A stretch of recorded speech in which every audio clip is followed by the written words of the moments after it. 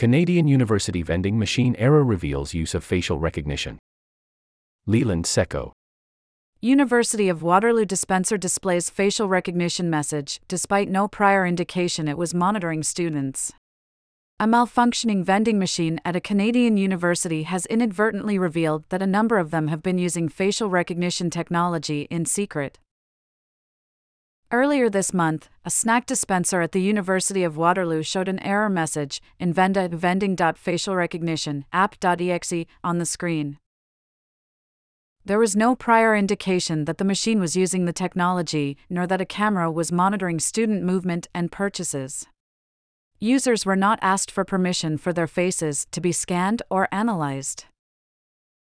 We wouldn't have known if it weren't for the application error.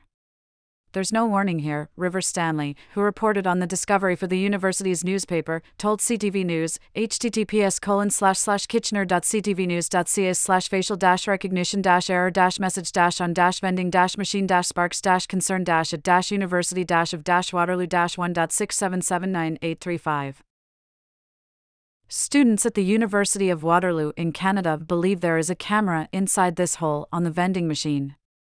https://.goam.co.uk/img/media/5b0b73b9f860599cb2d215889070_10_101000_1020_10_1045 445 and DPR =1 and none.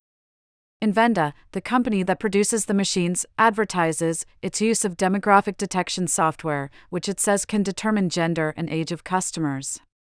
It claims the technology is compliant with GDPR, the European Union's privacy standards, but it is unclear whether it meets Canadian equivalents. In April, the national retailer Canadian Tire ran afoul of privacy laws in British Columbia after it used facial recognition technology without notifying customers. The government's privacy commissioner said that even if the stores had obtained permission, the company failed to show a reasonable purpose for collecting facial information. The University of Waterloo pledged in a statement to remove the Invenda machines as soon as possible, and that in the interim, it had asked that the software be disabled. In the meantime, students at the Ontario University responded by covering the hole that they believe houses the camera with gum and paper.